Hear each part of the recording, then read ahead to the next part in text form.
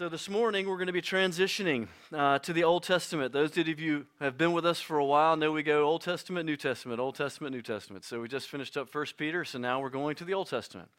And we're going to spend probably some months in the book of Isaiah. The Old Testament is a closed book for most people. Most people spend little time reading in the Old Testament, and especially in the prophets. The prophets are very difficult to understand for many people, and so it's my hope to unlock and help you understand what you're reading in the book of Isaiah. What is happening there? The prophet Isaiah is one of the great prophets in the Old Testament, one of the most important books in the Old Testament. It's a continuous calling of the people of Israel and the people of Judah back to the Lord. They are a rebellious people. They have strayed far away from the Lord in the period of time that they have been a nation. The book of Isaiah is filled with more direct prophecy about the coming of Jesus than any other book in the Old Testament. There's a reason why around the Christmas season we find ourselves reading so often from the book of Isaiah, because Isaiah spoke often of Jesus who was to come. In calling the people back to repentance, Isaiah is often speaking about the themes of generosity, justice, and especially care for the poor and the widows and the weak and aliens, which is interesting. That's a big emphasis in this church. I'm very proud of our church for the way in which we love the poor and the weak and the orphans and widows. And even this afternoon will be the launch of a new ministry specifically related to caring for the widows and the elderly and the lonely in our congregation. It's very, very important, and it's a constant theme in the book of Isaiah, which we will even see here this morning. It's really important to understand Isaiah, to understand the connection between various books in the Old Testament. That the books are aligned in a certain way, but they overlap with each other. And it's really important that you see the overlap in these books in order to understand what is going on. So we have in the Old Testament 1st and 2nd Samuel and 1st and 2nd Kings, which are largely history books, history that takes us from the time of Samuel into the end of the kings of both Israel and Judah. But we also have these books called 1st and 2nd Chronicles, and 1st and 2nd Chronicles overlap with 1st and 2nd Kings, but 1st and 2nd Chronicles have much more spiritual commentary as to what is going on. The book of 1st and 2nd Kings largely just outline the general nature of that kingship and what happened there. But in the book of Chronicles, we have a lot more spiritual commentary as to what God is doing or what those events mean. And so on top of those is layered the prophets. And so when we have Isaiah and Jeremiah and Ezekiel and the various other prophets, they all fit somewhere into that. Their prophetic ministry happened during those historical periods. And they were preaching and speaking to the people that lived during those times. And so you have to be able to overlap these things on top of each other and harmonize them together to figure out what in the world is going on. And so we're going to begin to see that today with the ministry of Isaiah. But it's very, very important in the Old Testament when you're reading history, either in Kings or Chronicles, and we'll see some of the history recorded for us in the book of Isaiah, that we bring a separation between what is descriptive and what is prescriptive. Many people will read things in the Old Testament and they'll say, that is an absolutely horrific event. How could something like this ever be asserted by or written down in the Bible? Well, because something is written down and described because it happened does not mean that it should have happened that way. We talk about that often here, the difference between what is and what ought to be. And much of what is recorded in the Old Testament is descriptive. It writes down what happened. But then you'll see the overall tone of what happens in Israel and Judah is that they are a rebellious, godless people that, according to the prophets, are often and continuously being called back to the Lord from what they are to what they ought to be. And so when we're reading in these things, we need to be careful to understand what is being described versus what ought to be happening. And so Isaiah is going to be calling for us to understand what ought to be happening, what the people are doing versus what they ought to be doing. But the third thing I would point out to you before we dive into the Old Testament, that I have to say every time we read about ancient things, is just because something is old doesn't mean it's mythology or that it didn't happen. These are ancient events, things that happened over 2,500 years ago, right around 2,800 years ago, and then going forward as we go through this. That's a long time ago.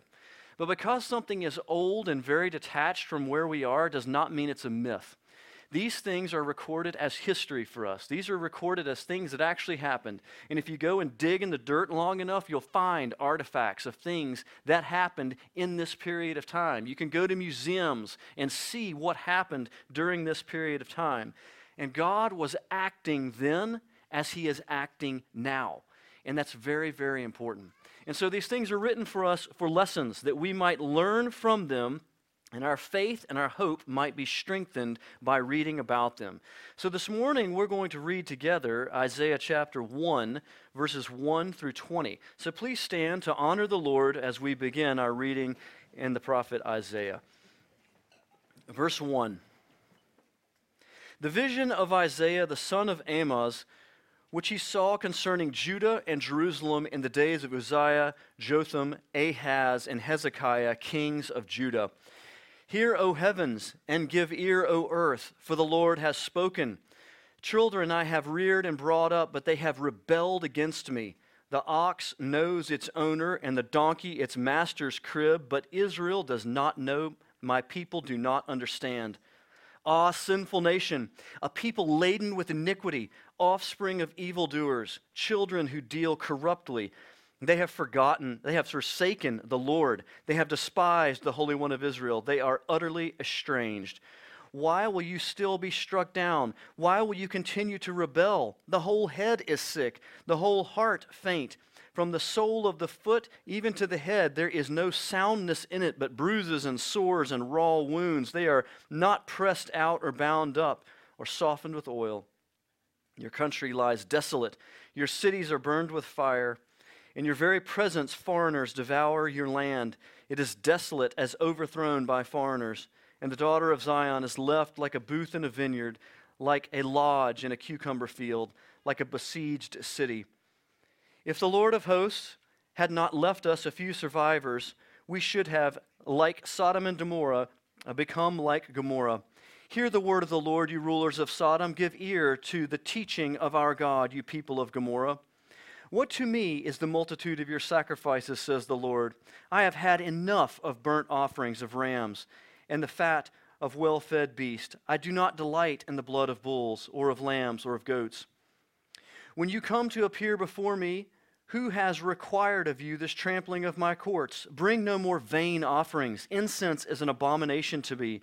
New moon and Sabbath and the calling of convocations, I cannot endure iniquity and solemn assembly. Your new moons and your appointed feasts my soul hates. They have become a burden to me. I am weary of bearing them. You spread out your hands. I will hide my eyes from you. Even though you make many prayers, I will not listen. Your hands are full of blood. Wash yourselves, make yourselves clean. Remove the evil of your deeds from before my eyes. Cease to do evil. Learn to do good. Seek justice. Correct oppression, bring justice to the fatherless, plead the widow's cause. Come now, let us reason together, says the Lord. Though your sins are like scarlet, they shall be white as snow. Though they are red like crimson, they shall become like wool. If you are willing and obedient, you shall eat the good of the land. But if you refuse and rebel, you shall be eaten by the sword, for the mouth of the Lord has spoken. May the Lord bless the reading of his word. Please be seated.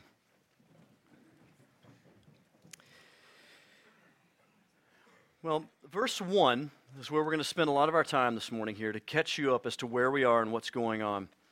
This vision comes to Isaiah during the days of Uzziah. He is the prophet to Judah during 4 kings, Uzziah, Jotham, Asa, and Hezekiah. And Hezekiah. If you don't know Israel, Old Testament history, it's important. The kingdom begins as a unified kingdom. Saul is the first king of Israel, a unified Israel. And Saul is a king who is forsaken of the Lord because he breaks fellowship with God. And after him comes David, a king that is most well known, a king that serves the Lord, though he falls into sin in this later life. And his son Solomon is the last unified king of Israel. But after Solomon's kingship fails, then his son Jeroboam takes the throne and immediately runs the thing into the ground and is an ungodly king, and the kingdom divides. It divides between Israel in the north and Judah in the south. Judah in the south is where the capital city Jerusalem remains, which is what's most known as the capital city of Israel, but it's really the capital city of Judah for most of the Old Testament history. And this is in 931 BC. Where we pick up here with Isaiah is 164 years later and 10 kings later. So there's been 10 rotations of kings in Judah that brings us to where we are, where Uzziah is the king. And this is not a neutral churn of kings. What this is a spiral of decline downward. King after king after king is worse than the last. What happens is about every third or fourth king, there is a good king, but this good king cannot possibly make up for what has been lost for three before him. And so what happens is there's a downward godless spiral, and then they kind of hold their ground for a little while, make up a little bit of ground, but then there's three or four bad ones, and they go further down, and there's one good one, and they come up a little bit, but each time, each generation gets more and more godless as they go. And so as we read about these kings in 1st and 2nd Kings and in 1st and 2nd Chronicles, what we have is a review of the life of each king, a brief walkthrough of what that king's life was about and what he did. And what matters in the Bible is not about what this king did economically or militarily or how their political power shook out. There is something very distinct as we go through the scriptures about every single king. And it's one of two statements. Either the king walked in the ways of the Lord, or the king did what was evil and misled the people. Each and every time, the tone and the tenor of that king's life is summed up by their godliness. Were they godly or were they ungodly? And each king is an imperfect, sinful person, but each king, there is a tone to their life. And whether they honored the Lord or they dishonored the Lord, whether they led the people to be closer to the Lord or they led the people away from the Lord. And there is a tone to the life of King Uzziah, and the tone of his life, as we'll see, is very similar to a number of the kings and very similar to what we see in our lives regularly, where the king will start out great. Starts out with a bunch of good intentions and a heart for the Lord, but as he reaches some level of prosperity or some level of peace, turns away from the Lord. And the latter half of that king's life is worse than the first, and whatever was done in the beginning is undone in the end and leaves the people worse than when he started. And so the leaders of the nation are radically important. The leaders of every nation are incredibly important. Before Uzziah in Judah, you have Asa and Joash, who are both good rulers. And during their time, the Lord holds back his judgment. There is blessing upon the people, and there is a general godliness to the nation. In every nation, the leader of the nation is radically important. And when a leader is passionately ungodly, it leads the people into ungodliness. When a leader is godly, he helps to encourage and strengthen the people and pull them toward godliness. Leadership is important. Before God, it's amazing. The leaders that lead the people, the most important of all these is Josiah, who's very late in the decline of the country. But his godliness, the Lord clearly holds back judgment and relents for that period of time where that person is king. Which is fascinating, the idea that the godliness of one person can help influence the lives of many, many, many people and hold or cause the Lord to view a nation in a different way. But there's a societal norm that happens there and has happened everywhere ever since. And the societal norm is this, that godliness amongst the leadership and amongst people leads to blessing, peace, and strength in a nation. Ungodliness in the people and in leadership leads to constant struggle, chaos, weakness, decline, and ultimately the failure of the country. And there's so much that could be said here, but I want to fly over this just a little bit because we have to be reminded of these things. When a nation forsakes the Lord and all kinds of pagan ungodliness enters into the leadership and then into all of the interworkings of the nation,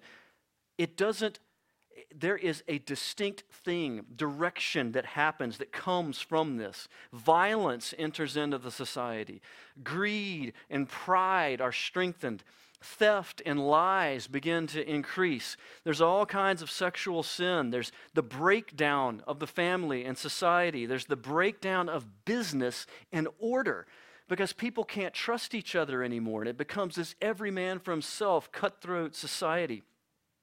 There's a lack of personal self-control. There's a lack of wisdom. There's a lack of diligence. There's a lack of courage. Over and over in the Old Testament, the more ungodly the people get, it's very interesting. They lack courage. There's a great sense of fear over the people, and they run and they flee instead of standing because they have no ground on which to stand.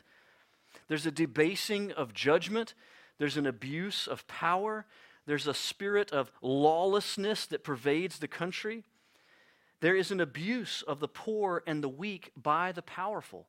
Because if there is no sense of virtue for those that have both resources and strength to care for the poor, then they will be selfish and they will abuse and crush the poor for their own strength and enrichment. It happens every single time. There are empty forms of religion which provoke God rather than honoring Him. We just read about that in Isaiah. These people have reached this place where they're doing religious things, and they have these rites and rituals, and there is no reality. There's no genuineness to it. And God hates what they're doing. He wants them to stop it because what they're doing is empty and dishonors Him. This is the spiral, the downward spiral of the nation that forsakes the Lord. God removes His blessing first, and if they keep going downhill with an unrepentant, hard heart, He then eventually actively judges them and destroys them, and that's the end of the nation. When godly leaders and godly people honor the Lord, the opposite happens. The opposite happens in a country where people seek the Lord and are seeking His ways to love and serve Him. Order through personal virtue pervades the society. Order through personal virtue. There is honor. There is justice, especially for the weak, because there's a desire that all people have justice. There is industry, work, and the desire to work that you might build a better life, not only for yourself, but others, is present. There is self-control in the society. There is peace. There is generosity towards those who are poor. There is service towards fellow man. Not just an every man for himself cutthroat life. There is a desire to serve other people because of a care for them. There is a generational strengthening of families instead of a generational weakening of families. There is stability in business through hard work and trust. There is courage against evil. There is the pursuit of knowledge. There is invention. There is building. All these things have to do with having time to do these things, a desire to do these things. Every decadent society is all wrapped up in entertaining themselves, and usually that entertainment becomes more and more wicked. A godly society loves learning, loves growth. In seeking after the Lord, they're seeking after all sorts of knowledge. And in seeking after that knowledge builds, and it builds society. And there is the blessing of God over true godliness. People that earnestly seek after the Lord. People that, though they are sinful, they are confessing their sins and they are seeking after the Lord in an earnest way. And the Lord looks down on this situation and He blesses that country, furthers it, and prospers it. Over and over and over, we see this in the nation of Israel and in other countries, including our own. In the case of Israel, though, however, they are a chosen people, a people that are not an arbitrary people seeking after God, but a chosen people, a people that God particularly put His graces on, particularly called out of the nations to be a nation that He would put His blessing on. He calls them children, those that He has reared and brought up, those by His purposes that He has established and strengthened. though they are not all believing, and in fact most of them are rebelling against him, God still has a specific and special and particular purpose for the people and the nation of Israel. And so as they rebel and as they falsely worship him, as they do so much of what I just read before just a moment ago, God is still merciful. He is merciful and he is promise-keeping. One of the things that we're going to see in the book of Isaiah that's going to dispel some of the myths or notions that you might have about the Old Testament, that in the Old Testament, God is always angry and full of hate, and in the New Testament, God is merciful, you're going to find that to be not true at all. That God has always been merciful. God has always been gracious. God is always extending so much more grace and mercy that the people of Israel ever deserved, and he is extending that same in grace and mercy to us when we do not deserve it. He is long-suffering and he is promise-keeping, and he is working out his purposes in the world. His purposes for Israel was to save a people for himself. Just like he is doing now in the church. When we look at the church now, there's so much rebellion, there's so much problem, there's all kinds of division. Everyone in the church is not a Christian because they show up here and sit in the chair. And yet God is merciful, and he is long-suffering, and he is working out his purposes amongst his people now in a way similar to how he was working it out in the Old Testament. But there is a constant pattern in the Old Testament that we should never lose sight of. There's two parts to this constant pattern. The first is that to this rebellious people, Israel, the Lord God always sends a prophet. Always. There's never a period of time where the people don't have some witness from the Lord. The Lord is always telling the people who he is, what he expects of them, calling them to repentance, extending grace and forgiveness. And he's always appealing to the people through the mouth of some prophet that he sends over and over and over. We're going to see 4 ungodly, rebellious kings, and through all of this, Isaiah is going to be there. These kings know Isaiah. They know who he is. They know him by name. Sometimes they'll call on him. Sometimes they'll despise him. They'll do all kinds of different things to him. But they know that he speaks for the Lord. The Lord always has a voice in the people. The Lord has not forsaken us now, giving us his word that we might know who he is if we will listen to him. In the Old Testament, as now, also a part of this pattern, the second part of this pattern, is that the Lord always retains a remnant of believing people. No matter how bad the situation may get, and no matter how people may feel like, I am the last godly person on earth, the Lord retains a remnant. There are always people that believe in him and are faithful to him no matter how dark things get. I think the closest things ever got was with Noah and his family, where you've got 8 people left on planet Earth that still honor the Lord. But there is always a remnant. When we think about King Ahab, when things got so horrible under him, how a certain number were hidden in caves so that they would not be killed by Ahab or Jezebel. We think about Daniel and his friends and many other, you can find these things everywhere. We're going to see it in our passage here today, actually. A remnant held on where the Lord is working. And what is happening in this remnant? This remnant, in the midst of this dark ungodliness, lives separated lives, holy lives. They are living as people that are remarkably different than those who are around them. They're not mostly like this ungodly world or a little bit different than the ungodly world. They are irreconcilably different than the ungodly world. You've got all this paganism and this wickedness going on over here, and you've got this other group of people, this remnant of godly people that live separated, holy lives. And they continue to do this. And as they live in godliness, they convict the world. And we find that the world hates them because their godliness convicts the heart of the ungodly. And they want to be rid of them so that this conviction of their own ungodliness can be pushed out of their life. But they are, in fact, the hope of the decaying society.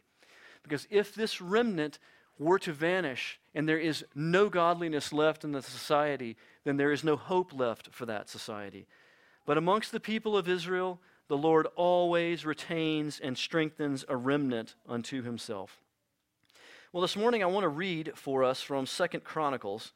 You're going to probably have to go to your index there if you're not familiar with your Bible to find that one. It's to the left or earlier in your Bible from Isaiah. But 2nd Chronicles is where there is an account of this King Uzziah. And I want us to read about this account of Uzziah so that we can understand who this person is that Isaiah is speaking to and dealing with. I'm going to read for us from 2nd Chronicles chapter 26, verses 1 through 21. So I'll kind of call out the verses as we go if you haven't found it yet. 2nd Chronicles 26. And all the people of Judah took Uzziah, who was 16 years old, and made him king instead of his father Amaziah. He built Eloth and restored it to Judah. After the king slept with his fathers, Uzziah was 16 years old when he began to reign, and he reigned 52 years in Jerusalem.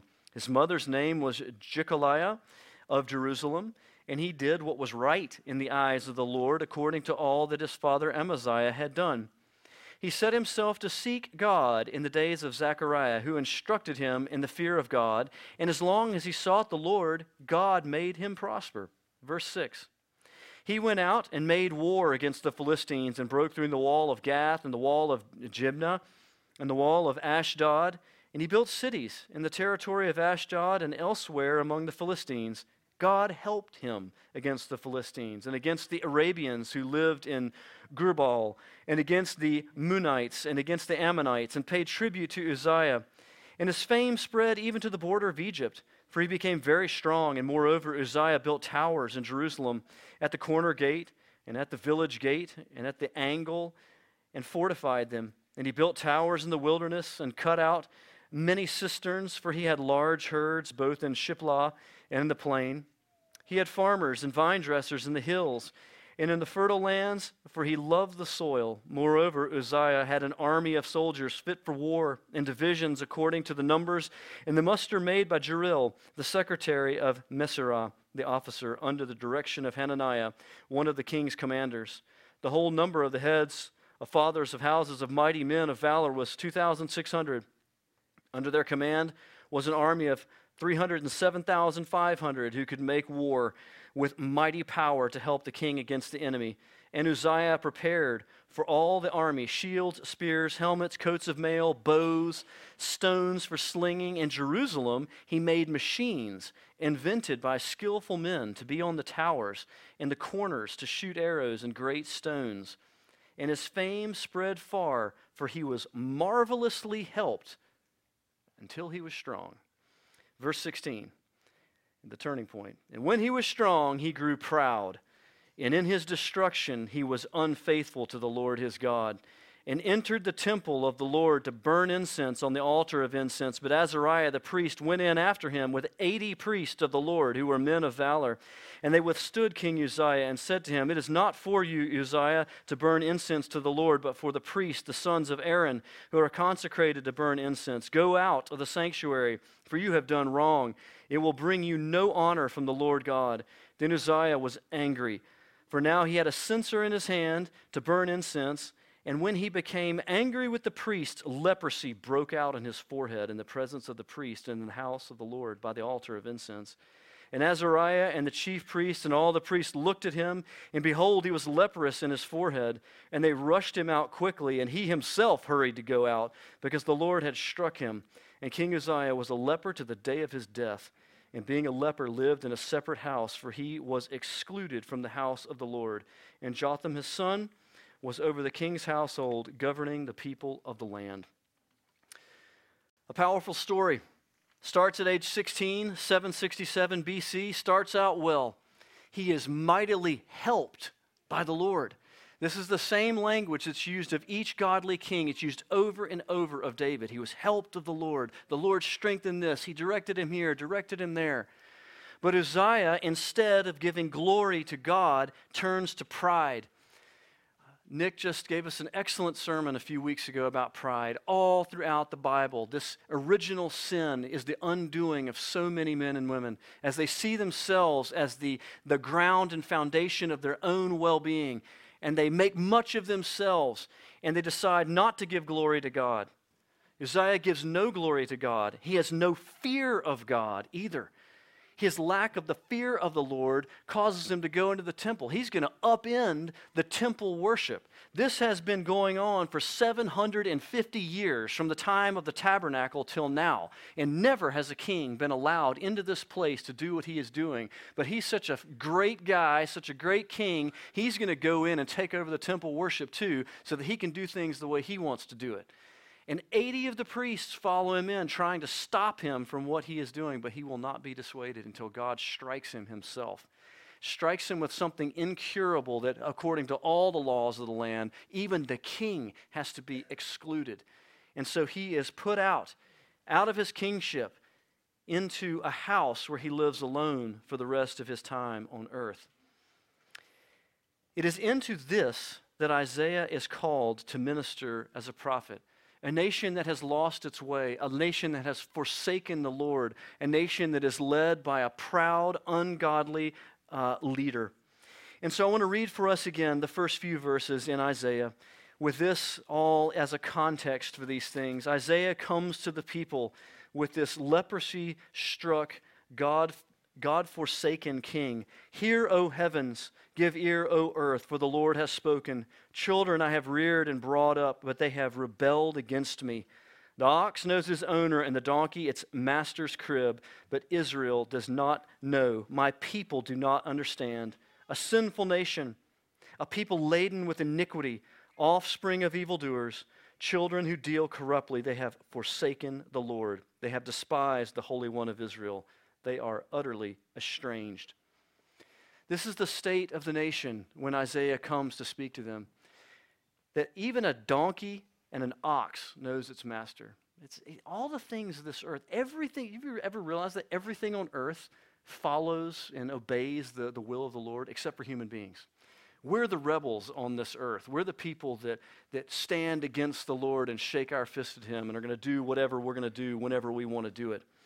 This people have forgotten the Lord. They have forgotten where they came from. They have rejected the covenant promises of God down through the generations. They are rebels, as it says in verse 5. Verse 6, they are like a person that's been beat up and is covered with open wounds. Verse 7, they are weak and being destroyed by their enemies. Verse 9 speaks to this remnant that I spoke of earlier. If the Lord of hosts had not left us a few survivors, we should have been like Sodom and become like Gomorrah. But God has left a few survivors. There's always a few in the midst of however wicked the world may become, there are always the godly left amongst it, which the Lord preserves by his own hand. In verses 11 through 14, we get to how God is sick of and hates the empty and false religious services of the people. It talks about all the offerings that they are making and all the festivals that they have and how they're praying even with their hands held up high, but their hearts are wicked. And though they may pray and they may do all of this, God does not hear anything of what they are doing. He will not listen, he says in verse 15. And so verse 16 to the end is the first of many calls to repentance in the book of Isaiah. He wants them to stop their evil, stop the sin of your life, stop the wickedness of what is happening in your life, and start doing good. Repentance is two parts. You cut off what is bad, but then you take up what is good. It's not enough to just stop doing evil. We stop doing evil and we start doing good. He wants them to correct oppression. He starts, the very first rebuke is to start with justice. Let's start with the orphan and the widow. And let's at least treat them well, show them justice, and show them kindness, because it will show that you have a heart that is near to the heart of the Lord, because the Lord cares about the weak. He cares about the orphaned, and he cares about the widows. And then verse 18 is this beautiful passage quoted so many times. Our sins are like scarlet. We are covered in these things. It is the Lord who does the work to wash us white as snow. I talked last week about being stained by the world. The idea of having sins that stain your heart, and you cannot wash that stain out no matter how much you try. It still sticks to your person. But the Lord is the one who changes the heart. He is the one who by his grace and by his mercy and by his forgiveness makes the heart new. And no matter how far down the line and how ungodly and how wicked this nation had become, the Lord can renew them and make them a new people if they will but turn away from their sins and follow after the Lord. And so the mercy of the Lord towards the soul is towards the individual. He is calling for individual people to turn their hearts back to the Lord. And as many turn, then so turns the nation. It's a call to repentance and to belief. But always in the prophets is the sober last word. The sober last word here is in verse 20. And what is that word? But if you refuse and rebel, you shall be eaten by the sword. The mouth of the Lord has spoken. It's not just a happy message of self-renewal and if you'll do this, your life will be better and things will be better. It's that this is a way of life. And if you don't follow in this way of life, you will die in your sins. The nation of Israel, the northern nation, did not believe this, and they were worse. They were further down the line. So Isaiah begins his ministry in the mid-700s BC, and it's 722, only a few decades later, during the ministry of Isaiah, that the entire nation of Israel is devoured by the sword as the Assyrians come in and overtake the nation. And there's just great death and deportation, and the whole of Israel is carried off because they refused to repent of their sins. We could talk about this for a long time. We're going to continue this theme as we go through this book, but it is impossible for me to read these things and not think about the nation that we live in its rapid sinful decline. When you go back to the characteristics of a nation that is apostate, that is ungodly, that is deep in sinfulness, we check every box in the nation that we're living in right now. We have all the marks of a nation that is falling to pieces because of ungodliness. And yet I want to remind you, as what I said before, that like in the Old Testament, the Lord always supplied a prophet.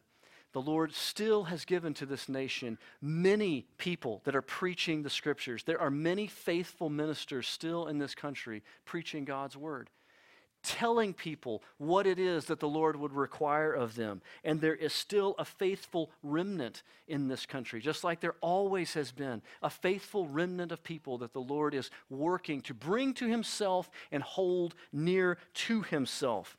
And because of these things, we should never despair. But I want to remind us, as Isaiah reminds the people there, that the situation for Judah at this time was dire, and I believe the situation for us in our time is dire. And what I mean by that is we cannot keep doing what we're doing and think that it will not lead to the end of this country. It will. You cannot keep doing what we're doing and have things just go on well. You cannot forsake and abandon the Lord and all the wickedness that comes with it and have everything just keep going on fine and dandy. We must hear a message of repentance and a message of godliness. Turn away from what you have been doing and turn to godliness and take up that godliness. Repentance is not a political issue. It is a personal desire to believe God and to live for Him in obedience. And so as Isaiah preached to individuals, as Jesus preached to individuals, I'm preaching to you today. It's an ancient message. It's a message of repentance and of faith and of obedience, but it's a message of grace. It's a message of the glorious forgiveness of Jesus Christ, not a message of works, but a message of salvation. Now is the time to repent and to believe. Now is the time to obey and to remain faithful. And may our worship and the worship of our lives always be truly and genuinely from the heart. That what we're doing here is not a show, it's not a sham, but it's something that the Lord looks down upon us and sees true-hearted people that love Him and seek His face. Let's pray together. Lord, thank you for this time this morning.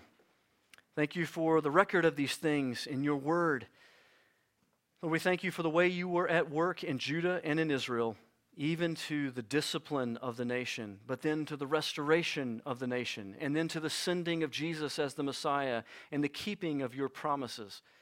We thank you that now you are patient and long-suffering, that now you are merciful and you are good. But I pray, God, that this call to repentance that comes throughout your word would strike our hearts this morning. and that we would be a people that would want to put aside evil and take up what is good and do so by faith and a desire to love you and to serve you, and that we would be such a people, a faithful people in an unfaithful time, and that we would be a people calling out to the lost, seeking to help them understand who Jesus is, that they might turn away from their sins and live for Christ Jesus. We love you today, and we pray for your work in our midst. In Jesus' name we pray. Amen.